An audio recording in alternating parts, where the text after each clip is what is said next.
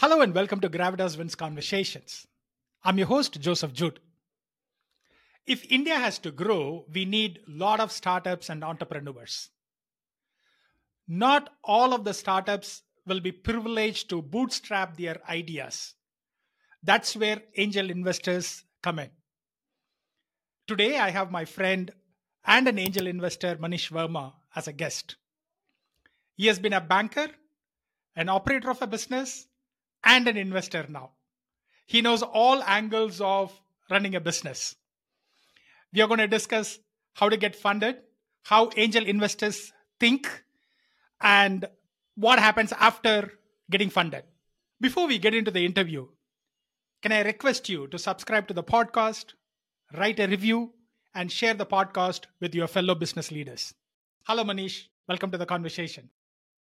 Hi, Joseph. Good morning. And thank you so much for hosting me on this podcast. I've been hearing so much about your podcast. I was just looking forward to it. So thank you so much. Manish, what is the trigger point to become an angel investor for you? Okay, Joseph, and I know, a lot of people have been asking me about this question. So there's a small story behind this, if you allow me to take 2 minutes. Just to give you a context, I come from a corporate background. I spent about 20 odd years in the corporate world. I spent 8 years in the auto industry, worked with the Japanese at Toyota corporate office at Bangalore, moved back to Delhi, joined General Motors, spent about 2.5, 3 years, switched to banking, worked there for 12 years, have handled pretty senior profiles. So there was some family emergency because of which I had to quit my corporate profile, take a shift, move back to Chandigarh because of family reasons. So while I was shifting from being a hardcore retail banker and moving on to the world of the startup ecosystem, the world of entrepreneurship, because these are two separate ball games, which I realized at a much later date, at a later stage. See, I was starting my journey as a startup founder. I had some spare money which I had in cash using my ESOPs. I thought while I'm starting my journey as a startup founder, it's very important for me to get a taste of the real startup ecosystem as to because tomorrow if I'm going to expect people to invest in my startup, I should actually know what is angel investing all about. So I used this little bit of spare money which I had thanks to my ESOPs liquidation. I put small chunks of money in a couple of startups, which unfortunately all bombed.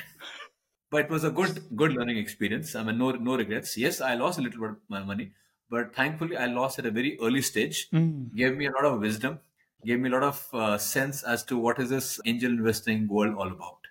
So number one. Number two, I got introduced to the world of angel investing courtesy of a very close friend of mine, Saurabh, who is now my business co-founder as well.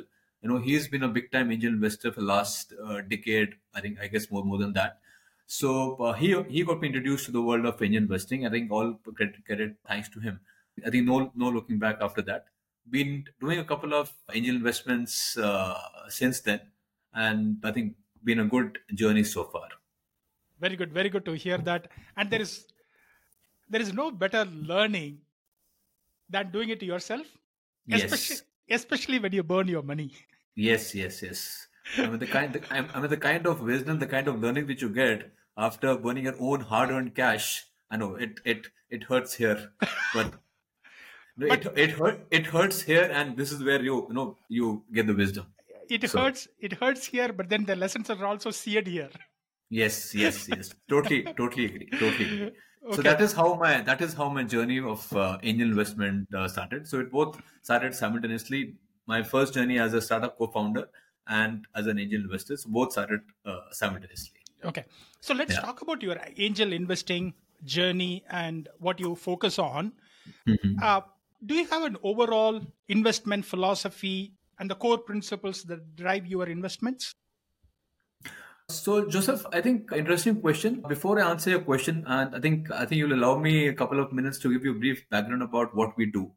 So my latest venture is a company called Angel Blue Holdings Private Limited. This is a full stack angel network. In the sense so there are multiple components to our business model. So one is we do fundraising for startups right from early stage, but post revenue till about pre-series or Series A, beyond which we tie up with the respective VC firms and help the startups to get funded. So that is one piece of our business model. The second piece is we do strategic consulting in terms of business models, processes, revenue models, operations, sales structures, B2B, B2C, offline, online. So we provide a sense of direction to the startups, because this is the experience which I, along with other co-founders, have. I think we collectively bring a lot of value to the table. Number two. Number three, we offer a basket of support services in terms of company incorporation, legal, taxation, manpower, branding, PR. You want help in terms of getting your website made or mobile app. If there's a D2C startup which wants its products to be listed on a marketplace like Flipkart or on Amazon, so we get that done. You want help in terms of brand investors, we've got a respective ecosystem partners. You want our influencer marketer, we get that. So in other words, we are like a one-stop shop, right? From fundraising to strategic consulting and to offering a basket of support services. So this was as far as what we as a company do. Okay. Now coming back to your question in terms of our philosophy and our thesis for investment, we are not one of those typical hardcore aggressive angel networks. No, we're not that. We are just a 6-month-old baby. We're still trying to find our way in this sort of cluttered ecosystem, which is still not very, very organized. We would say we are very, very conservative. We don't play the valuation game. Yes, valuation is part of this ecosystem, but we try and follow a very conservative approach. We look at startups which have some sort of sense towards profitability, who've got a solid business model. There has to be path towards profitability. In terms of the segments, we are industry agnostic. We are geography and agnostic. We look at the sectors which are in the priority list for us. Our first priority is tech. When I say tech means fintech, biotech, climate tech. Yes, concepts like EV and solar are coming up in a big way. Food tech is coming up in a big way. We look at sectors which have a lot of focus on AI, ML, machine learning, IoT, data analytics. These make a lot of sense. Another very interesting observation which we've had the last few months is, now thanks to cheaper data and faster internet, content creation and generation is coming up in a big way. So when you say content generation, it can mean in terms of visual, text, audio, video, and content generation creation is coming up in a big way. So this is one of the core focus areas for us. So we try and help these companies in terms of strategy as well as in terms of fundraising. So this is broadly how we look at companies from a investment point of view. Okay, thank you, Manish. This is a very comprehensive answer. I want to dive into two. I want to kind of branch out into two aspects of it. One, the angel investing. How can somebody partner with you for the angel investing? That's one part. Another one is from a startup point of view, how can they get funded? What happens, and so on and so forth. Okay. Now, let's talk about from a startup point of view. You already said you are industry agnostic and geography agnostic. How does this work? I mean, how can they interact with you? You said they have to be revenue making. It is not at a concept stage, but it is at some point in time, they have a good business model. How can they contact you? How does this process look like? Say, for example, walk us through. Say, for example, I'm a founder. I have a revenue making startup. I have it. How do I approach you? What do you require? How do I get funded from you? Sure. Fine. I think makes sense. So typically what we do is we are not a fund ourselves. We are more like a syndicate. So when we invest in startups, we invest from our own balance sheet. Plus we make investments through our angel investors. So in the last 6 odd months that ever since we started, we've been able to onboard roughly about 70-75 odd angel investors at a pan-India level. We've got some investors from Dubai, UK, and US as well. Gradually, we are going aggressive in terms of angel investors at a all India level. Number one. Okay. So typically, if you are a startup founder, you want to get funded. So what we do is we try and make ourselves visible as much as possible in the startup centric events. We are there on social media, LinkedIn. We are very, very, very active through word of mouth, through our presence in such local events and social media. And we've got a tie-up with multiple networks across India. Let's say, for example, in Chandigarh, we have a strong rapport and relationship with Chandigarh Indian Network. Similarly, we have partnerships with FARD and Pedal Start and a couple of others in Delhi. We're in talks with a couple of networks in Bangalore, Chennai, and Mumbai. So one is you onboard investors, number one. Number two, if you're not able to onboard investors so aggressively, idea is to be in touch and make yourself feel visible, courtesy other networks. So that way we've been able to create a strong structure and visibility platform for us.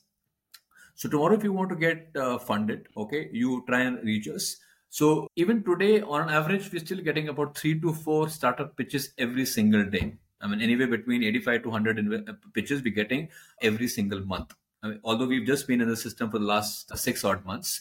So we have our own evaluation criteria basis which we decide to go ahead or not with a respective startup. Typically, we use a framework called Persistent. I picked up this persistent framework from a book called Funding Your Startup by Professor Dhruv Nath and Sushanto Mitra. I think I've been thanking Professor Dhruv. I've met him a couple of times. He's based out of Delhi. I've been thanking him so much. Thanks to him, at least my fundamentals regarding angel investment and selection of startups has been cleared. So typically, what we do is we apply this persistent framework to every startup that we come across. So I mean, I'll just take 2 minutes to explain what this persistent framework is. So it's a framework using which we decide to whether to go ahead or not. Persistent. I mean, if you talk about P, we say what is the problem being solved and what is the solution. E is an earnings model. By solving a particular problem and the solution, how are we going to make money? Okay, that's the earning models. Whether it's a subscription model, whether it's a lump sum, whether it's a okay. So there are various earning models. R is a risk involved. By solving a problem and offering a solution and while making money, is there any risk involved? Risk can be in terms of technology or legal or political or socioeconomic. Okay, so what are those risks involved? PERS. S is what is the size of the market? Is the market size, no matter how brilliant your idea is, but if the market is very small, then we look at concepts like TAM, SAM, SOM. So the lot of investors, the lot of startup founders, they come up with TAM of at a global level million. It doesn't matter. What we really want to see is what is your starting point, which is your SOM, your serviceable obtainable market. Okay, on an immediate basis, next 6 months to 1 year, what is the market which you're trying to tap and how are you going to do it? So PERS. I is what innovation are you looking at? What is the uniqueness? What is the newness that you bring into the table? PERSI. Again, S is scalability. If your model is not scalable, that's a strict no. We immediately take a back step. No matter how brilliant the founding team is, no matter how brilliant the idea is, but if the model is not scalable, and I mean, it's not worth touching the model, touching the idea. So PERSIST. T is one of the most important aspects, which is a team. Okay. In terms of the credentials, in terms of the work experience, typically we look at about 2 to 3 co-founders. These co-founders should be coming with a complementary skill set. Maybe, for example, one from a marketing background, one finance, one operations, maybe one from software. Because let's say, for example, if there is a startup which has 3 co-founders and all 3 are from marketing guys, who's going to manufacture the product? Who's going to look at the production? Who's going to manage the finance suite? Who's going to manage the operations? So typically, all this, if there are 3 to 4 co-founders, ideally we prefer all these co-founders to have complementary skill sets so that it's like 1 and 1 11, right? So PERSIST. E is entry barrier. What is that moat? What is the entry barrier you've been able to create around your product? N is niche. Tomorrow you may be planning to add 10 to 20 different product categories. Let's say, for example, the way Flipkart and Amazon started in India. Today, there's not a single product which is not available on Flipkart or Amazon. But both of them, if you remember, they started with a niche called books. Yes, I'm sure you remember. So they picked up a category called books. They mastered themselves. They ensured an efficient, seamless supply chain system across the country. Once they had mastered the concept of books, they moved to the next category, which was DVDs. From books to DVDs to category CD. So you start off with a niche. So what we want to see is what is that niche they're trying to capture and they look at. And the last is traction. So as I said, we don't look at pre-revenue businesses. We look at businesses which are post-revenue. Okay, maybe 6 months to 1 year. So depending upon the industry, depending upon the the product and the solution, what kind of revenue is it? I mean, not to say that we want in millions or crores, but last 6 odd months, how is the traction? What kind of products? What kind of customer base? What kind of categories? What kind of geographies they've been able to tap? And what is the growth rate? Because if the growth curve is flat, there is a red flag. So we have these different metrics. This is which we take a subjective call and decide whether to go ahead or not. Okay, lovely. So that's this. So this is the framework which we typically try and follow. I think we should have a separate podcast episode only on that particular framework. we can go deeper into each aspect of that. What I suggested, I think I'll get along with Professor Dhruvnath also. I think he'll do a much better job. He'll do a far better, more justice to the concept, since he's the brainchild behind this concept. True. Okay, so I'm going to take only one aspect of it. As I said, we cannot go deeper into each one of this aspect.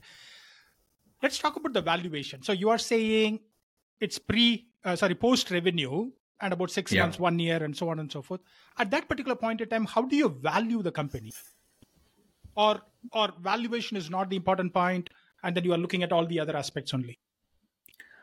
As I said, one is whether we want to decide whether to go ahead or not. We use a persistent framework. Okay. That's a strict yes or no. We have the checklist. This is which we take a subjective call whether it's a yes or no. If at all it's a yes to move it, then we move to the next level. We assess the different parameters. We look at the business model. We do look at the revenue model. If there is a path towards profitability, we understand this is not a conventional business enterprise where there's a strong focus on cash flow and self-sustenance right from day one, because this is not the startup. This is not what the startup industry is all about. But there has to be some path towards profitability. If not today, at least 2 years, 3 years down the line. We look at the founders' ability to convince us how are they going to achieve the numbers, what are the financial projections, year 1, year 2, year 3. Okay, we don't go beyond year 3. In fact, even if they're able to convince us in terms of first 2 years with broad calculations, what are the price range, what are the gross margins, what are the net margins, what kind of cash burn are they looking at, some broad metrics, some broad numbers, I think we're still home. Then we look at concept like valuation, as you asked me. See, valuation, there is no defined way of valuing a company, because unlike a conventional business where you have concepts like DCF, the discounted cash flow method, that I don't think that can be applied here, because tomorrow what is going to happen? It's very volatile. I would have heard this term called VUCA. Yeah. Right? Volatile, uncertain, complex, and ambiguous. Yeah. Where there are two things which actually determine the success of a startup: the speed and scale. Mm-hmm. When you're running very fast on a highway, you don't know what's going to happen tomorrow. So that is how typically a startup waves. So valuing a company using some concrete methodology, I think that's, in my sense, it doesn't work out. Valuation is more of a negotiating tool. It's more of an understanding. There are different metrics. There are different parameters which get involved. The tech-centric startups, they get valued higher. Normally, we look at multiples of revenue. There are some startups which look at multiples of EBITDA. If it's EBITDA positive startup, okay, and if you're very conservative, then you look at maybe 8x or a 10x multiple of EBITDA. If the company is still loss making, okay, but there is a clear path towards profitability, then you look at the revenue, look at the annual revenues into 7, 8, depending. The tech-centric companies, we look at a multiple of 8 to 10x. Mm-hmm. Non-tech, if you look at fashion, you look at food, typically 4 to 6x. Maybe transportation, logistics, again 4, 5x. So ultimately, what I'm trying to say is valuation is more of a negotiating tool. You're a startup founder, you would claim a 10 million valuation. We are an investor, we would say we want 5. Ultimately, you end up, you negotiate, and you arrive at a simple figure. Because valuation is not the most important thing. What is actually more important is the business model and the financials. So those things are more important. Lovely. Thank you. Thanks for clarifying that, Manish. Yeah. While we are still on that startup side of it, are there any investments that you can talk about? You don't have to name the company, but is there any investments that you are very happy that it has come in well, and then anything that you can talk about? I know you are only 6 months old, but still. No, having said that, we have made a couple of investments. As I said earlier, we're not a fund ourselves. We don't have a funding license from SEBI. So we're not a fund ourselves. We're more of an aggregator. We're more of a syndicate. So we invest out of our own balance sheet, which is very minimal. Okay. Mainly we invest through our angel investors and other angel networks. Okay, there's one investment which I think we can probably talk about, which we've just made, is which we made last month. There's a company called Fig Facts. Okay, it's a F&B, food and beverages centric accelerator. Okay, now the reason why we chose this particular start company was, one, food and beverages is a non-cyclical business. It is an ever-growing industry. Thanks to, I think, globalization and the Indians getting, I mean, they're getting a taste of the global world. The international best practices are coming to India. The industry, this F&B industry, which was erstwhile very, very unorganized, there is no sense behind it, okay, which is slightly getting organized, okay. There are a lot of players jumping into the bandwagon, okay. It is slightly, I will not say it's a red ocean, but it's a mix. It's a, okay, but there's a lot of scope because it is directly proportional to the per capita GDP growth of the country, directly proportional to the disposable income of family Household. households. Yes, it is directly proportional to the awareness and your taste buds. You know? So ultimately, this industry is bound to grow. F&B, this FigFacts is not one single startup. It's an aggregator. It's an accelerator which further helps food and beverage centric startups to grow. So in that way, our risk is mitigated. We're not invested in one particular startup. We invested in a network, which this network itself has about a couple of startups. Even if one startup goes down, there are others to balance it out. Okay.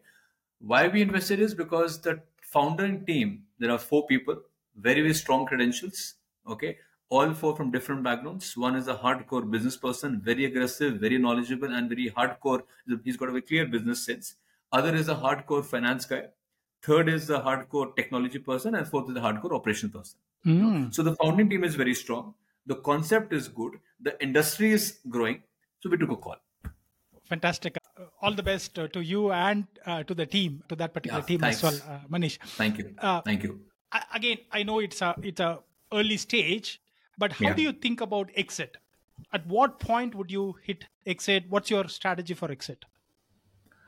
See, as of now, to be very honest, we've just started playing the game. We're still learning the ropes. Every day is a new learning. I think every few hours we learn something new.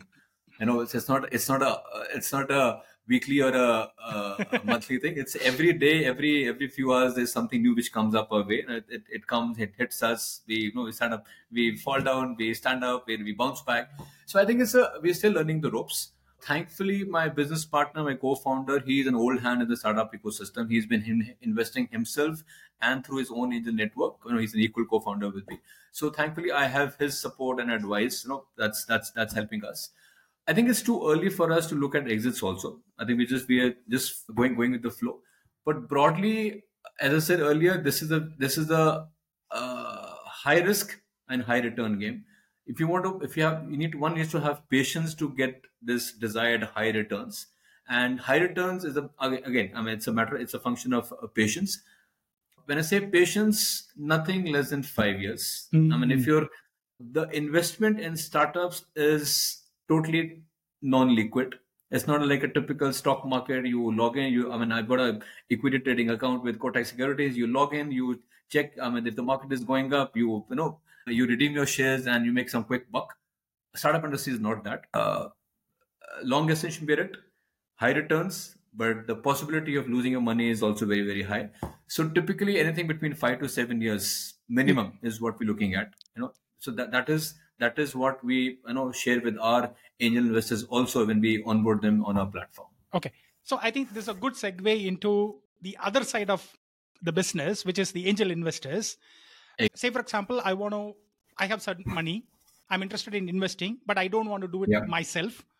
I Yeah. want like the persons like you who already in the business, doing it, Yeah. applying the frameworks, have a lot of contacts and network and everything. So if I want to partner with you in investing, how should I approach it? How should I go about doing it? Or is that even possible? I mean, is that even in the cards? No, that's totally doable. I mean, that's totally doable and manageable. I mean, there's no rocket science behind that. One is efforts put in from our side as to make ourselves visible in terms of our own personal branding, my branding, my co-founder Saurav's branding. we make sure that we are visible in as many startup centric events across the geography we operate in, because I balance my time between Chandigarh and Gurgaon. I mean, I spend about 15 odd days in Chandigarh and 15 odd days in Gurgaon. So wherever we come across any events, we make it a point to be part of those events, so that at least gradually through word of mouth, through visibility, people know that okay, this so and so company Angel Blue is there. I mean, if you want to invest, you can be a part of that network, and gradually the responsibility of getting a good quality startup deal is ours. As I said earlier, we still get, we even after 6 months of being in operation, we still get about 80 to 100 startup deals every month, out of which we filter. And I think last few months, I think we would have shared hardly about 10 or 15 deals within our angel network. So coming back to point, responsibility getting the deals is with us. Once we get the deals, okay, so then we conduct physical events and virtual pitching sessions. On average, every Saturday or maybe once in 2 Saturdays, we block 1 or 2 hours of our angel investors. We share with them in advance that, let's say, for example, this Saturday, 4 o'clock, we have a virtual pitching session. There's a very interesting startup, which is, the founder is a Chennai-based IITian. Okay, he's working on a brilliant concept. Okay, we've been in touch with him for the last 4 odd months, but his valuation is very, very high. Now he is willing to relook at the valuation. The concept is very good. He's built up some traction. So we're now trying to aggressively, So we have these physical pitching sessions. We have these virtual pitching sessions. We share the pitch decks with our angel investors in advance. Somebody is interested, they can go to the pitch deck. If they say yes, they're most welcome to join the pitching call. And after that, after the call, then we do the routine follow up, and we try and close the investment round in the maybe next 3 to 4 weeks. Okay. So typically what our framework is like. We don't take too much of time. We try and close it between 2 to 3 weeks. And if there is a VC involved as a lead investor, okay, then obviously it takes time. But if there is an ongoing deal, okay, if there's a bridge round, then I think maybe 2, 3 or max 4 weeks, we try and close the deal. Okay. Thanks, Manish. You've been a banker, operator, and now an investor. What do you see as the biggest challenges or obstacles for startups in India? There's quite a lot of literature about the challenges and everything for the Western startups, especially those are operating in the US or North America.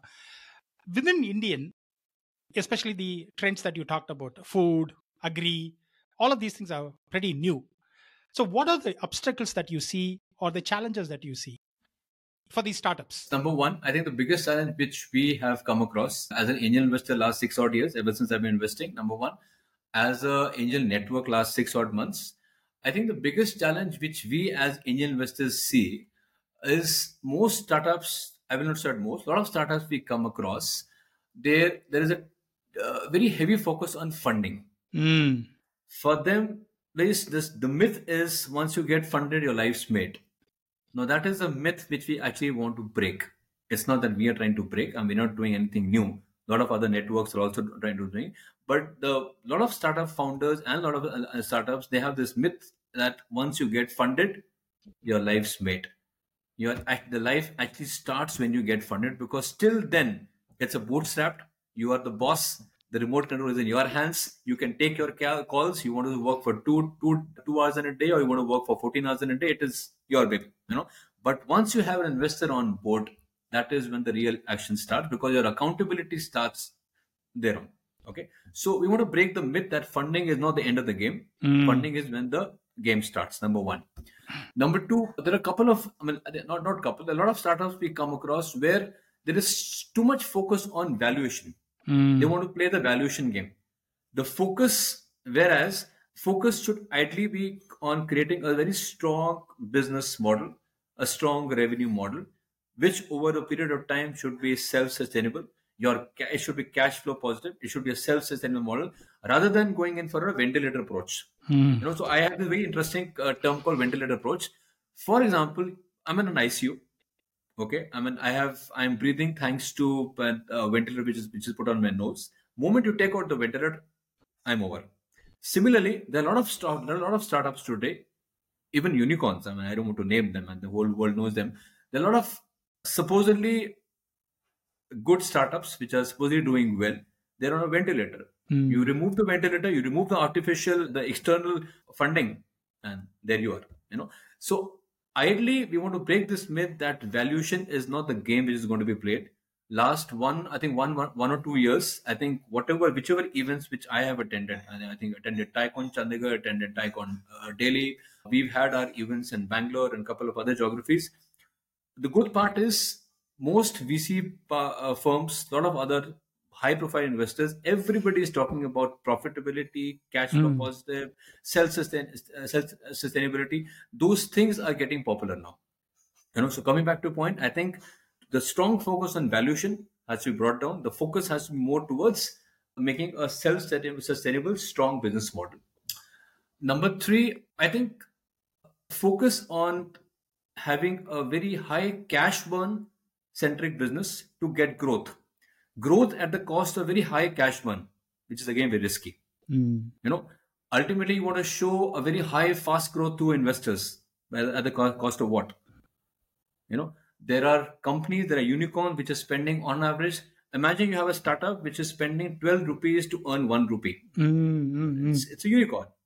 It's a unicorn, right? It's showing a obscene amount of growth, but is it going to make profit tomorrow? It's a big question. So focusing too much on cash burn to achieve the required amount of growth, I think that's a risky model.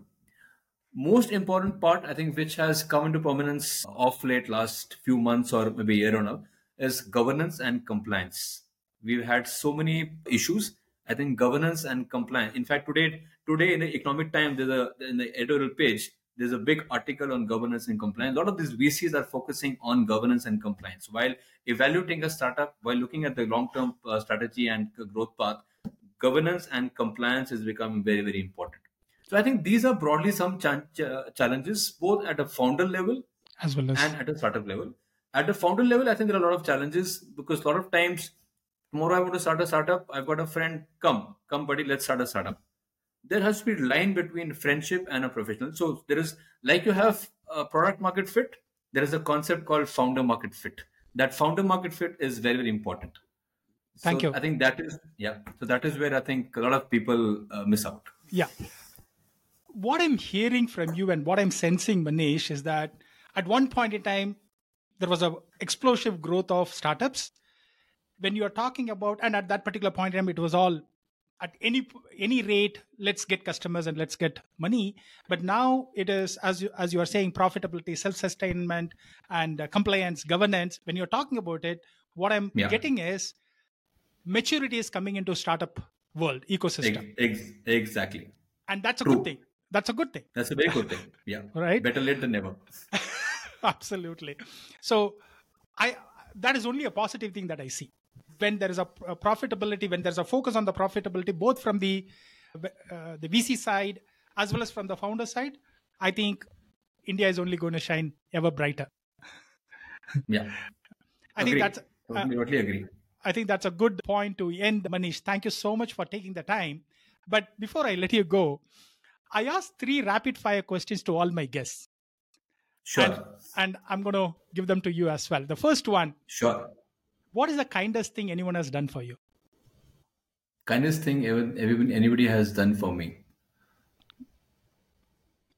Understood the kind of person I am. Lovely answer. Because for me, understanding other person is very, very important. This is a rapid fire question, so I'll stop with this. I think you also exhibit that. I've been interacting with you for quite some time. I think you also exhibit that particular empathy to understand the other person. So very well. Second, Manish, this podcast is about leadership. In that sense, can you please share what you think as the best leadership quality and who has exhibited in your life? I think again I think it's a combination of empathy, understanding your team, and leading from the front. Because you cannot sit in an air-conditioned office and start giving instructions to your team members that go and do this. You need to. I'll take an analogy of cricket. Look at the way Rohit Sharma is performing. He's demonstrated the kind of leadership qualities he has. He's leading from the front. I think he's an excellent role model for leadership. Wonderful. For me, I think one of my very initial bosses, Mr. Sandeep Singh, I would love to quote him, who was at one point of time the deputy MD of Toyota Motors India, and now who's the MD of Tata Hitachi. I think I have learned a lot from him in terms of leadership. Okay. What is your definition of living a good life? Good life in terms of staying healthy in terms of physical health, financial health, mental health, spiritual health. I think health is overall. I mean, only financial, only physical, only mental will not help.